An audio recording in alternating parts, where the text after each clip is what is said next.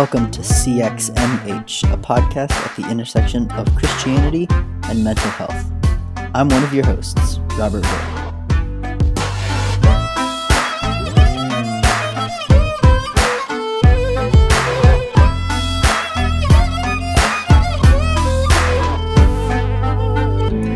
Episode 1, Where We Are. Today we talk with Scott McConnell about where the church is in terms of engaging with mental health issues, where we're doing well, and where we can do better.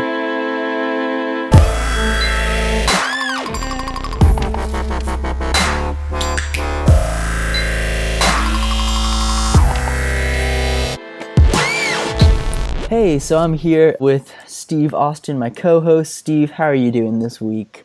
What up? I'm doing great. How are you, buddy? I'm good. This is our very first full episode, so I'm excited about that. Heck Kind of yeah, kick this thing episode off. 1. Yeah, we've been planning this and working towards it for a while, so I'm excited about it. Yeah, these last couple of weeks, like waiting to launch, it's been, I don't know, I've been not anxious in a bad way over it, but excited, anticipating. Yeah, definitely. I just remembered, I have a funny story for you. So, So you and I recorded the intro episode where we just talked a little bit, about ourselves and things like that. And there was a moment where you mentioned being a family man and having kids and stuff. And then I said, I guess I'm also a family man. I have a wife, no kids yet, but we'll see how it goes. Right. And then you laughed and it was kind of okay. So we were over at Brooke and I, we were over at some friend's house for New Year's, actually, watching, whatever. And Brooke had not listened to the intro episode yet. And these friends had. So we're sitting there watching, Pitbull's New Year's Revolution or whatever. Sure. Because we weren't watching that. That's terrible.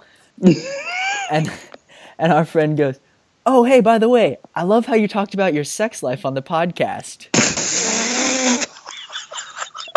And Brooke was so confused. And I was like, wait, that's not how... And it was just a gem of a moment.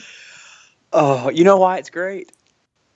Because it's your wife and not mine. That's so fair. Awesome. No, I mean, she laughed about it, obviously. Hilarious. But it was, I think almost immediately after that, I sent you a text about Happy New Year or something because I knew I wanted to tell you that story, but I wanted to wait until we were recording. Speaking of New Year's, it's 2017 now. Yeah. Thank goodness. 2016 was awful.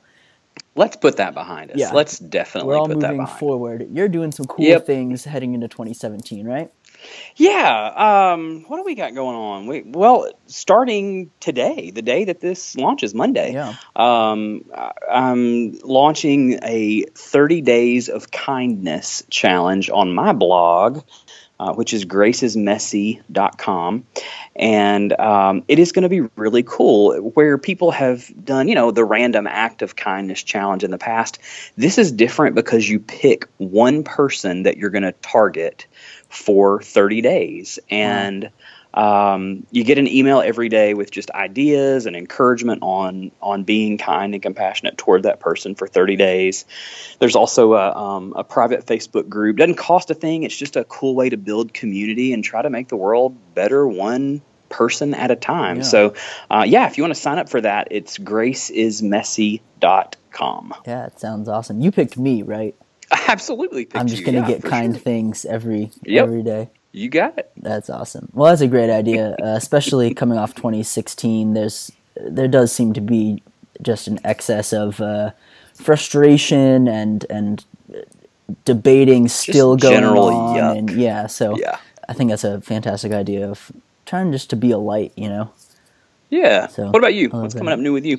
I started my second year of grad school, which is fun. And then this podcast is actually the biggest new thing, kind of launching into some of this. I'm really excited about the episodes that we have recorded already, at least the interview chunks of, and then we have a handful scheduled to come, and all very exciting, very informative. We've had some great guests so far. I cannot wait for people to hear these interviews. I think they're informative, they're encouraging. We have a little fun, especially the one with the two Sarahs coming up. That one was a lot of fun than informative. Maybe more fun than it should have been. Oh man, that one was a great time though. Yeah.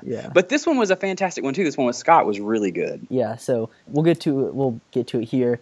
in a second, but just so you know, it's Scott McConnell. He's the executive director of Lifeway Research, and they had done a study that I've referenced time to time in my writing about how the church, specifically Protestant churches, but how they view mental illness, mental health, things like that. They interviewed pastors and families and congregational members and things like that. And so very, very informative. And this was the first thing that we recorded, including that intro that we did. This was the very first thing at all. So this was kind of the launching point, which is... That's right. Scott was our guinea pig. Yeah, which actually, so this is an important clarification because this might be confusing. When we recorded this one, you were not fully a host of this show. So you are treated... That's right. I hadn't fully drank the Kool-Aid yet. I'd only had just a little sip. Yeah, so you are treated in this episode as a guest. So you get a full introduction and everything. And then starting in the... Now wait, I'm not going to get that every time? Well, we've recorded 2 more, and I don't think I... This is trash. This is trash. I'm sorry. Whatever. I'm taking my toys and going home. All right. Well, starting on the 4th episode, Steve will be gone again, but that's fine. Oh, man. No, so that's why that's happening. And the only other note I think you need to know before we start is this was recorded back in the tail end of November. It was the week of the Iron Bowl, which is an Alabama-Auburn football game. I'm an Auburn grad. Roll Tide, baby. And poor Steve here has yet to see the light in that sense, and he's an Alabama fan. So there's some... Here we are at number 2. I know, there's some terrible jokes there. So Yep. That's awful. But... All right, well, hey, let's get to it. We don't want to spend too long before we get to it here. So hope you enjoy this interview with Steve Austin, even though he's already here, and Scott McConnell, who's the executive director of Lifeway Research. Hope you enjoy it. All right, welcome to our very first episode, what we're calling Where We Are, where we'll be discussing kind of currently where the church is in terms of engaging with mental health. We have 2 great guests for you today. First, we have Scott McConnell. Scott is the executive director of Lifeway Research, as well as the author of a few books. Welcome, Scott. Thank you. Glad to be with you. And then we're also joined by Steve Austin. He's a blogger at Pathos, as well as an author of a few books, including the Amazon best-selling From Pastor to a Psych Ward. And he's worked at a few churches and currently is a worship pastor as well. Steve, glad to have you. Hey, I'm glad to be here, buddy. Thanks for having me on. Perfect. Did I miss anything in either of those introductions that you feel is important here? One just small thing. Well, I guess it's not small. It's actually really important. A major Alabama fan, Roll Tide. Oh, gosh. That's... Huh? What? Is that a problem? Wait, I forgot we're not friends this week. It's just for you, buddy. Scott, to clue you in there, I graduated from Auburn, so it's a major point of contention between Steve and I, especially this week. Wow. All right. Well, glad to have you both here. We'll be taking a look at mostly a study that Lifeway Research did, the study of acute mental illness and Christian faith. There's some great stuff in there. I've referred to it a number of times. But before we dig into some of that, either of you guys, how does it feel like we're doing? Because I get, when I write online, I get some responses and stuff. And to me, oftentimes it feels like it's one or the other. I'm either getting a handful of responses from people who are disappointed with the way the church is engaging with mental health, or some really inspiring, great stories. So would either of you feel kind of one of those more than the other? I think from my experience, more anecdotally than through research before these studies we're going to talk about, was that the church has been pretty silent on issues of mental illness. And, sometimes their response has been kind of uninformed, but most of the time it's simply been unengaged. And, yes, when there's a family in their church that is caring for someone, has someone in their family that is facing mental illness, they try to be there for them, but it tends to be short term when the needs are long term. Yeah, I'm with you in the responses to my book, and then in countless comments online and personal emails. It's either the church is silent, or you have from a Pentecostal charismatic in those circles. They're not silent. It's mental illness is demon possession, and we're going to prep a team of people to cast a demon out of you. Okay. Well, let's get into this study a little bit. Scott, can you give us a little background on the study, why you guys decided to do it, things like that?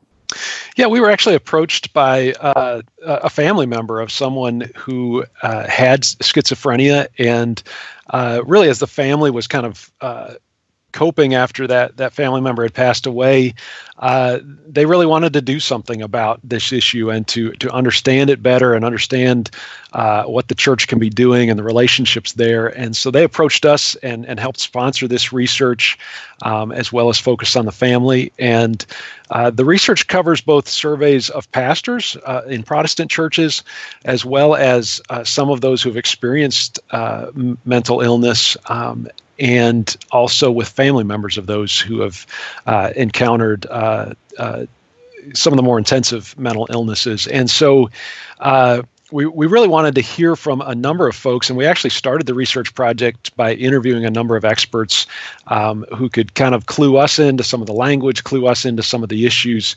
and then we jumped into these quantitative surveys. In the beginning of this, I'm flipping through it here just for reference, but you have some, in the executive summary, some bullet points, mental health experts and their positions on shame and stigma and things like that. Are those assumptions or kind of underlying basis that you're starting with before you go into the research? Yeah, I mean, they brought up just a lot of dynamics that, again, most of us haven't paused to think about it if our family hasn't encountered this, that especially when you're helping a family member who's has severe depression or bipolar or schizophrenia, those really become very consuming illnesses that changes a lot. And so, some of their advice was that, our frame of reference of what is success with some of these illnesses, isn't what some of us lay people would think about of, they're totally back to normal, or they're totally functioning like I can function spiritually in my walk. Progress is relative. It's is there a little bit of progress from where they were yesterday, where they were last year, and so. If a year ago they were not able to engage at all in spiritual things, and today that they have a little bit of openness, they have a little bit of ability to concentrate enough to engage, and other progress, those really need to be celebrated. And for a lot of family members, that adjustment of expectations is a painful time and something that's very necessary. Yeah, one of the things that I found most interesting in this beginning part here talks about how people with mental illness often turn to the church first for help, and I've done a few other research, reading some studies on where people go in terms of when they're first experiencing mental illness and things like that. Steve, you've been on, I think you said 3 different churches on staff at those. Is that a common thing that you find, that people often turn to the church first for help with mental illness? I think church people will turn to their pastor because they think a pastor can counsel me with marriage issues. A pastor can counsel me with death or loss or heartache and that kind of thing. So, my pastor can counsel me with this as well. And sadly, most pastors are just not prepared. And I don't know that it's a cause to point fingers. I don't know that it's their fault. But when you look at most seminary graduates, they might have a class, in pastoral counseling before they graduate, probably one.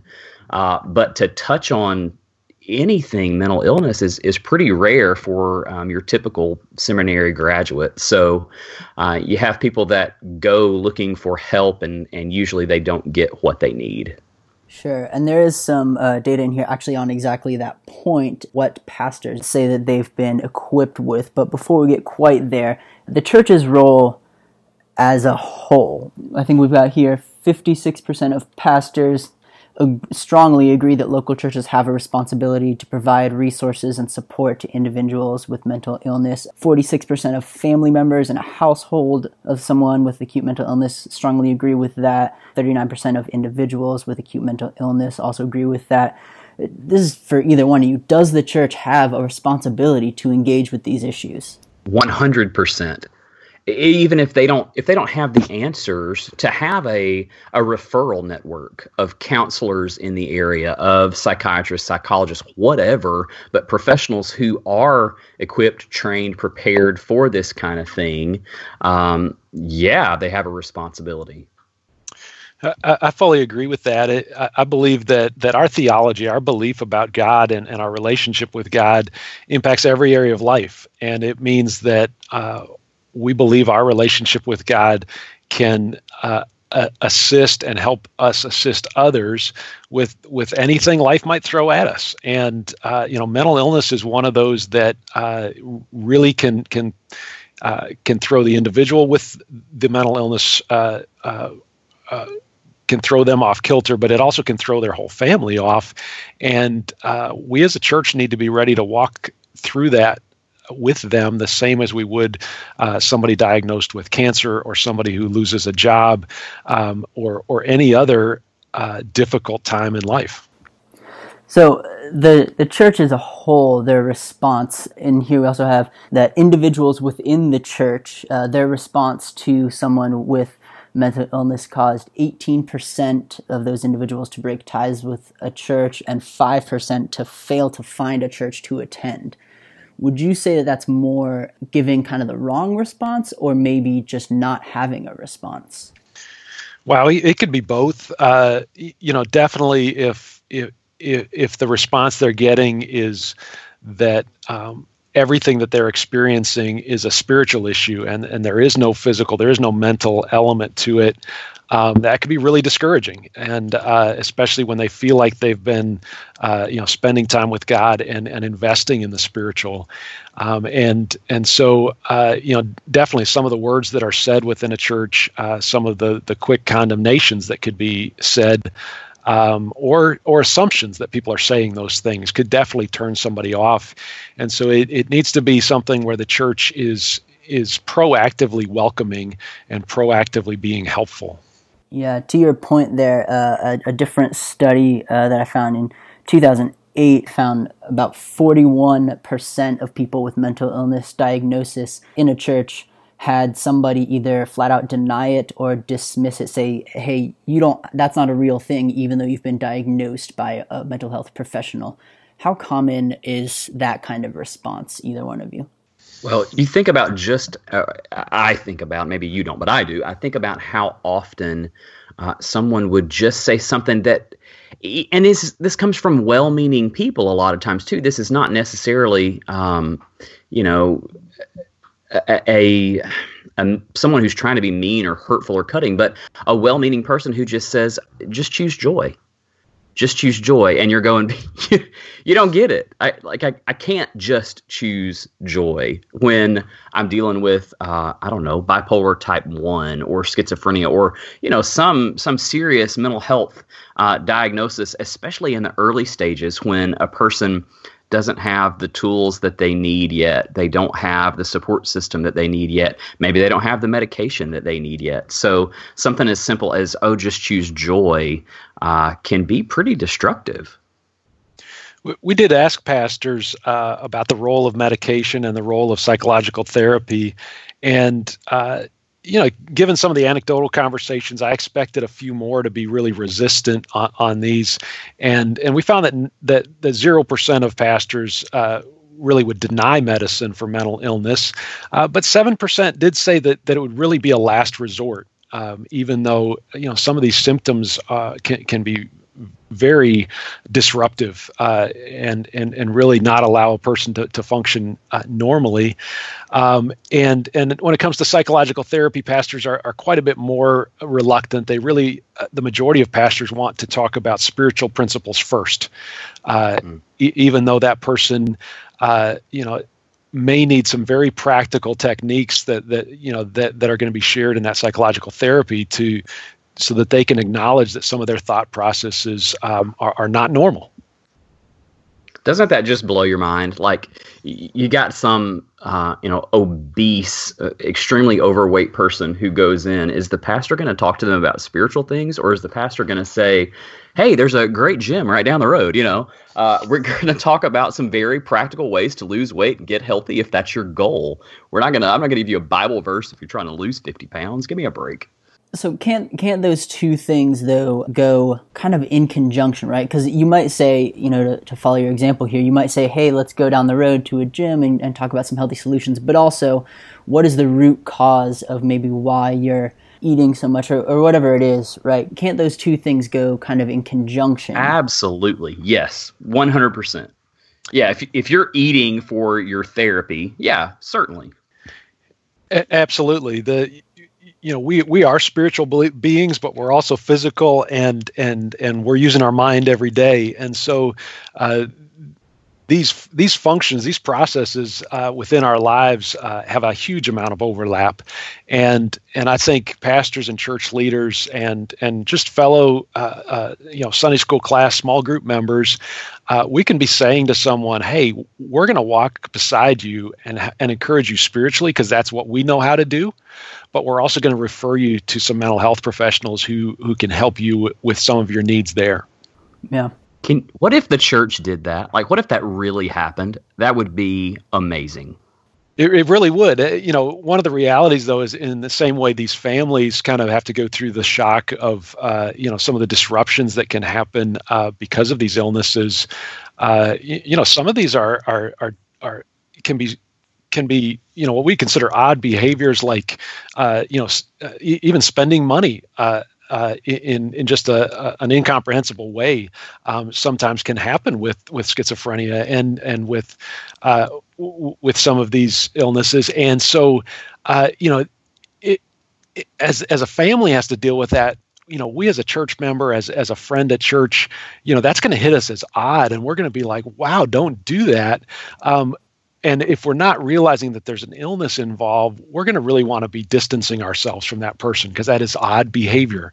And, as soon as we can understand that they're experiencing an illness here, that they're going to need help walking through, hopefully, God will be granting us the compassion we need to walk with them, even though that's not going to be our initial response. Yeah. Oftentimes I think about how Jesus came down to earth and stepped into kind of our messiness, right? He didn't come down and say, well, I'll fix that from afar, or hey, I'll pray for that. But he came down into it with us. And that's a helpful image for me in terms of, hey, it's our job, if we're called to be like Jesus, to step into other people's mess, not to say, hey, we'll try and help from afar, or hey, I'm going to avoid that way, but to really step into it and say, I'm going to walk through this with you. That's beautiful. It's so true. To go back a bit, Steve, I want to ask you about something that Scott mentioned there. He mentioned that they found 0% of pastors said that medicine should never be used. Is that a surprising statistic to you? No, it is shocking. Oh my gosh, that is so hard for me to believe. Incredibly hard for me to believe. Why? Tell us a little. Scott, I have not looked at the report. Was this pastors from multiple denominations? Was this Yes, it's from Protestant churches. Okay. All I can think about are my experiences. So I would say the statistics don't lie, but from my experience in, again, Pentecostal, charismatic circles, I grew up in a time where if God didn't heal you, you didn't have enough faith. And so medicine was not ever talked about. Now, at the same time, I don't know that the specific question was ever asked, hey, pastor, is it okay to take medicine for this? So maybe my perspective is unfair, but yeah, I'm blown away by it. Yeah, absolutely. Yeah, I asked that because that actually, the first time I ever read through here, was the most surprising to me as well. I think about a few weeks back, or maybe a month or so ago, I wrote a piece on medication being okay in the Christian context, and there was some angry comments on that. that I was a fake Christian or intentionally leading people astray because I was saying that was okay to use medication in a mental health capacity. So, well, and look, are people over-medicated? Absolutely. But are there people who desperately need medication when nothing else will fix it? Absolutely. Yeah. Did you have something there, Scott?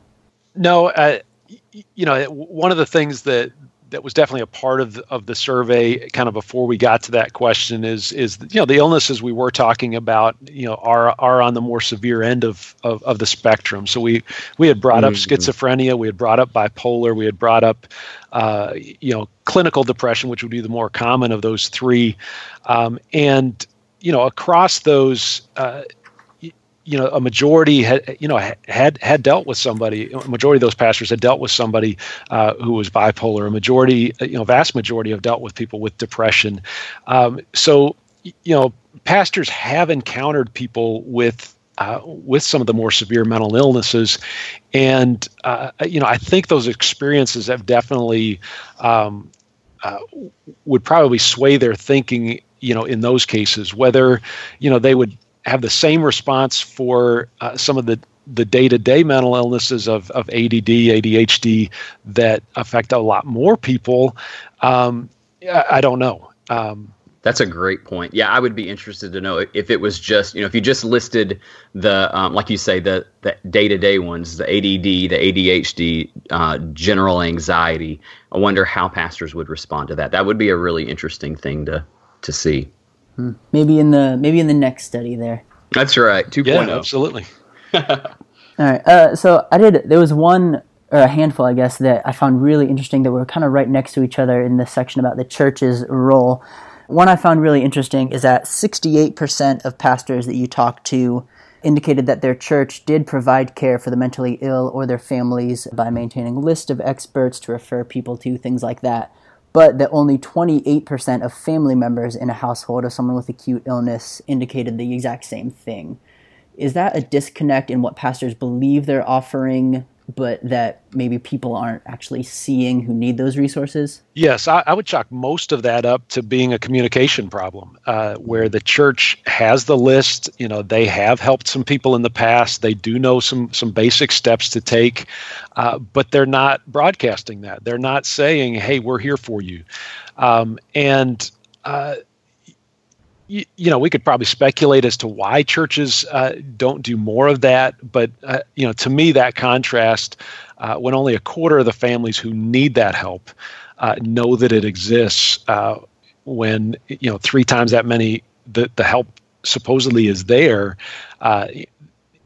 you're not creating a welcoming place. You're not offering a cup of cold water in Jesus' name. Just because it's in the fridge doesn't mean it's been offered. There's an opportunity here to let the church know that we're willing to walk with you and to get you the help you need if you're encountering some of these things. Robert, that's one of your promo quotes right there. The just water's because it's in the fridge doesn't mean it hasn't been on. That's so good, man. It really is. That is great. No, but you know what? That's encouraging to me that there's that high a percentage of churches that do have resources. So it just means we've got work to do in communicating that to our people. I really find that very encouraging. Yeah. And for church leaders that don't, they haven't gone to the work of creating a list, honestly, that's a phone call away. Focus on the Family has developed lists across the country to get you started. And I'm sure a couple of the large Christian counseling groups in the country have done the same. Literally, a couple hours one afternoon, as a pastor, you can have some names to refer folks to that you can have confidence, know Jesus Christ, but also know good mental health. And that's really a great first step. Yeah, I definitely think there's a lot of lists for resources, whether it be specifically the Christian ones that you're mentioning, or if you just need a mental health professional, there's bunches of lists. Right, Love in Our Arms has lists in local areas, things like that. I mean, it really is a Google search, and sometimes that's a little intimidating just to Google search, mental health professionals in my area and then flip through, but it's definitely possible to find.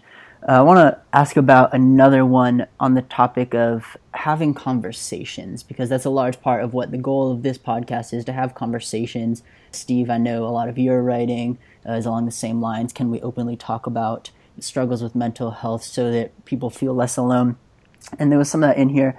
65% of family members in a household of someone with acute mental illness believe that the local church should do more, specifically in talking about mental health openly, so the topic is not so taboo. Right below that, the bullet point is that 49%, so almost half of pastors, rarely or never speak to their church in sermons or large group messages about acute mental illness. Is that just another disconnect, or is it just that it's such a strange topic that we're not willing to talk about it? It could be a little bit of both. Communication is huge. Within church settings, you have to say things multiple times for people to understand the church is doing that, the church is involved in that, the church can help with that. And, pastors know that, church leaders know that when they're advertising an event at the church. So that same thinking needs to go into, how can we help families know that we're there to help with mental illness that they're grappling with. And again, we're not going to make ourselves the experts on mental illness, but we are going to get you help, and we are going to walk with you. And again, one of the biggest things that families are asking for here is talk about it. And so that means weaving it into sermon illustrations. It means reminding people that you have some folks to refer them to. It means opening your doors, saying, we're willing to host some of the groups in the community, like NAMI, the National Alliance on Mental Illness, for them to have some of their meetings with folks, so that this is something we are talking about. This is something that we know members of our congregation are grappling with, and just the general numbers out there tell us that even the smallest churches has somebody grappling with mental illness. Yeah, I think the current estimates by, as you mentioned, the National Alliance on Mental Illness and others, is about 1 in 5, somewhere around a little over 18% of adults in the United States are experiencing a mental illness in a given year. So it's hard to imagine a church where that's not an issue for their people. I think it's all of that, all the suggestions that Scott just had are fantastic. And I think it can be, even as simple as a pastor giving a sermon on self-care, right? So I think the reason that we don't talk about mental illness on a Sunday is the same reason we don't talk about sex or porn addiction, because we think, oh my gosh, but I'm not going to give a sermon for that one or two people in our congregation that might be struggling with that. I'd rather just counsel with them one-on-one. But if we don't talk about addiction, at least in general, and then the same thing for mental health, we could talk about you have a sermon on self-care. You can have a sermon on, because everybody's experienced anxiety in some way. Everybody's had an anxious moment or an anxious day, whether they've got a diagnosis of anxiety or not. So if pastors would just, give a sermon on self-care, do a series or something on it, and be a little bit more general, that's totally a great starting spot to get some of those conversations going that we're talking about. Do you think, though, that because I'm with you, but is there also something powerful about being specific, about sharing stories of, hey, somebody who's gone through depression, who's gone through, these specific things, so that somebody in the audience, someone who's listening to this sermon says, oh, that's an okay thing to talk about? Because I wonder if sometimes that when we speak in generalities, if we're giving the impression of, hey, this isn't a place where you get into the nitty-gritty of it. I agree with you totally. I do. It goes back to the Brene Brown stuff, talking about shame and how shame thrives in the dark and it thrives in secret. But it can't survive being spoken. So maybe you give a sermon that is a little more palatable for everybody, but you show a clip of somebody giving a testimony, or you have somebody give a live testimony during the day that day and talk about Somebody like Steve Austin, who's survived a suicide attempt and, lived to tell about it. Maybe you do something like that. Absolutely. I don't think there's anything wrong with it. But, I'm just saying for a starting point to get to the place to start, if you've never touched on mental illness on a Sunday before, got to start somewhere. Yeah. And I think even in prayer time to let's get specific, that there are people in our church struggling today. And when we rattle off some of the things that they may be struggling with, it's life issues like job loss, but it can be relationship issues. But let's mention that in that list. Let's mention mental illness. Let's mention domestic abuse. Let's mention, porn addiction and alcoholism. When we're naming real things that people are dealing with, hopefully within earshot, hopefully that our church is touching them, then they know that our church and our God is willing to walk with them through that pain and will be with them, even though it may take some time and it may be a difficult road. Great point. So I wonder if in here, in the pastors portion, it also says 38% of pastors strongly agree that they feel equipped to identify a person dealing with acute mental illness that may require a referral to a medical professional. Because it's easy to see a link between only 38% of pastors feel strongly equipped and, hey, we're not talking about these things enough. How do we equip pastors better to be in a position where they feel comfortable talking about mental illness? It's definitely something that I think we need to be encouraging pastors to be knowledgeable about, to be reading. There are some helpful articles focused on the family. Shared one on how to identify potential signs of mental illness in your congregation. Sometimes if we just hear one of those symptoms by itself and nobody tells us that can be a symptom of something has changed mentally, we just think that person is, even though they have no history their whole life of ever going to work late, all of a sudden that starts to become a pattern that's chronic. We don't realize that actually could be a symptom that something else has changed in their life mentally. And if we put that together with several other symptoms, we know that, hey, we may need to have them get checked out. Absolutely. I think a couple of other things that you do is add more in seminary. Give in a counseling class, add a segment, add a week or two on some key ways to recognize mental illness. The other thing that you do, there's a guy out of Georgia, I'm trying to think of his name, but he does QPR training, and you can have him come to your church. Oh, it's Robert Vore is the guy's name. But you have somebody like Robert come to your church and do QPR training and teach your staff, teach your core team, teach your lay leaders QPR on a Saturday afternoon. And oh my gosh, how awesome would that be?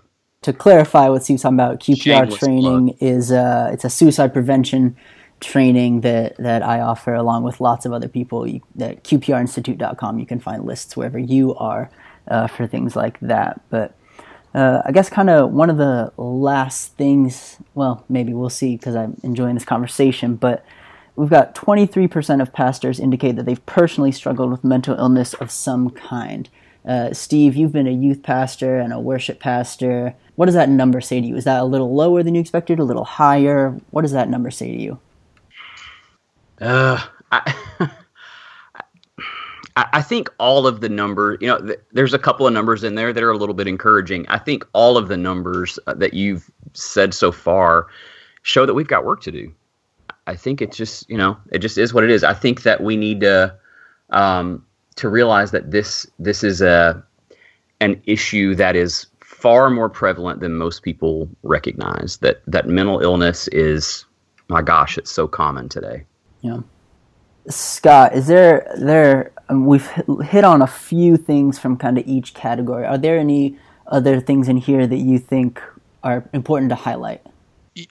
One is that just 27% of churches indicate that they have a plan for supporting families of the mentally ill. And, most of what we've described today are something that a pastor or a church leader can do pretty quickly. They can weave some things into their normal communication. They can make a couple phone calls to have some referrals ready. They can line up some training within their church, again, pretty easily. But just jotting down some things to say, well, what about the family of the person that's encountering the mental illness? How can we walk with them, even if that plan is, to have a training session for the small group that family's in, or that Sunday school class, so that they know how they best can support that family. I think that's got to be an important part of this, because mental illness tends to be a long road to recovery, and again, recovery is kind of a qualified term, what that progress looks like. Steve, any closing thoughts or reflections from you? I think it starts with some knowledge, and when you increase your knowledge, when you sit down and have a conversation with somebody who has a mental illness, and you get to know them as a human being beyond that label or that diagnosis. When your knowledge of that person as a human being grows, your compassion, I think it automatically grows. So I think if we can let our congregation know that they're in a safe place, that we may not have the answers, but we will absolutely find them. And that we're with them for the long haul, that whatever this looks like, whatever this mental health journey looks like, whether it's for the person or for, in the case of a suicide where the family's left behind, that we will walk with them through those dark and messy times. If we just do that and don't think that we have to have all the answers, we could change somebody's life. Yeah, I think that last bit there that you said is so important. Instead of necessarily wanting to offer a quick fix or an immediate cure, right? But being willing to walk with people through a long road of recovery, or potentially, as Scott mentioned, not a road that doesn't have necessarily the end goal that we think it does, not, hey, how do we get you back to 100% immediately? But, hey, no matter what, we're here with you through this. I think is such a huge thing. Yes, sir. All right. Well, thank you guys both for engaging in this conversation here. If you want to connect with either of these guys, Scott McConnell is Executive Director at Lifeway Research. You can follow him on Twitter at SMCCONN or at Lifeway Research. You can find out more about what they're doing. Steve is a blogger at gracesmessy.com. That's over on Pathos, as well as an author of a handful of books. You can find those at gracesmessybooks.com, and you can connect with him at I am Steve Austin. Any final words? Thank you so much for having me on. Scott, I can't tell you thanks enough for doing this research, for heading it up. What a wonderful resource for the rest of us, and I think a very eye-opening tool for the church. Thank you so much. Definitely. Well, thank you. Surveys describe reality, and the reality is there are hurting people in our churches, and we need to be aware of the pain they're going through, and we need to be willing to walk with them. And I appreciate both Steve and Robert as you invest in doing that in the area of mental illness. Awesome. Thank you guys both. Thank you. Thank you.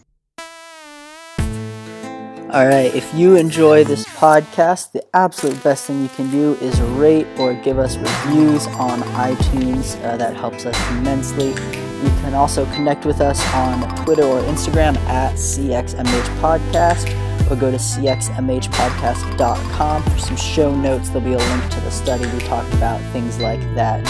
We hope you come back next week. Thanks for listening.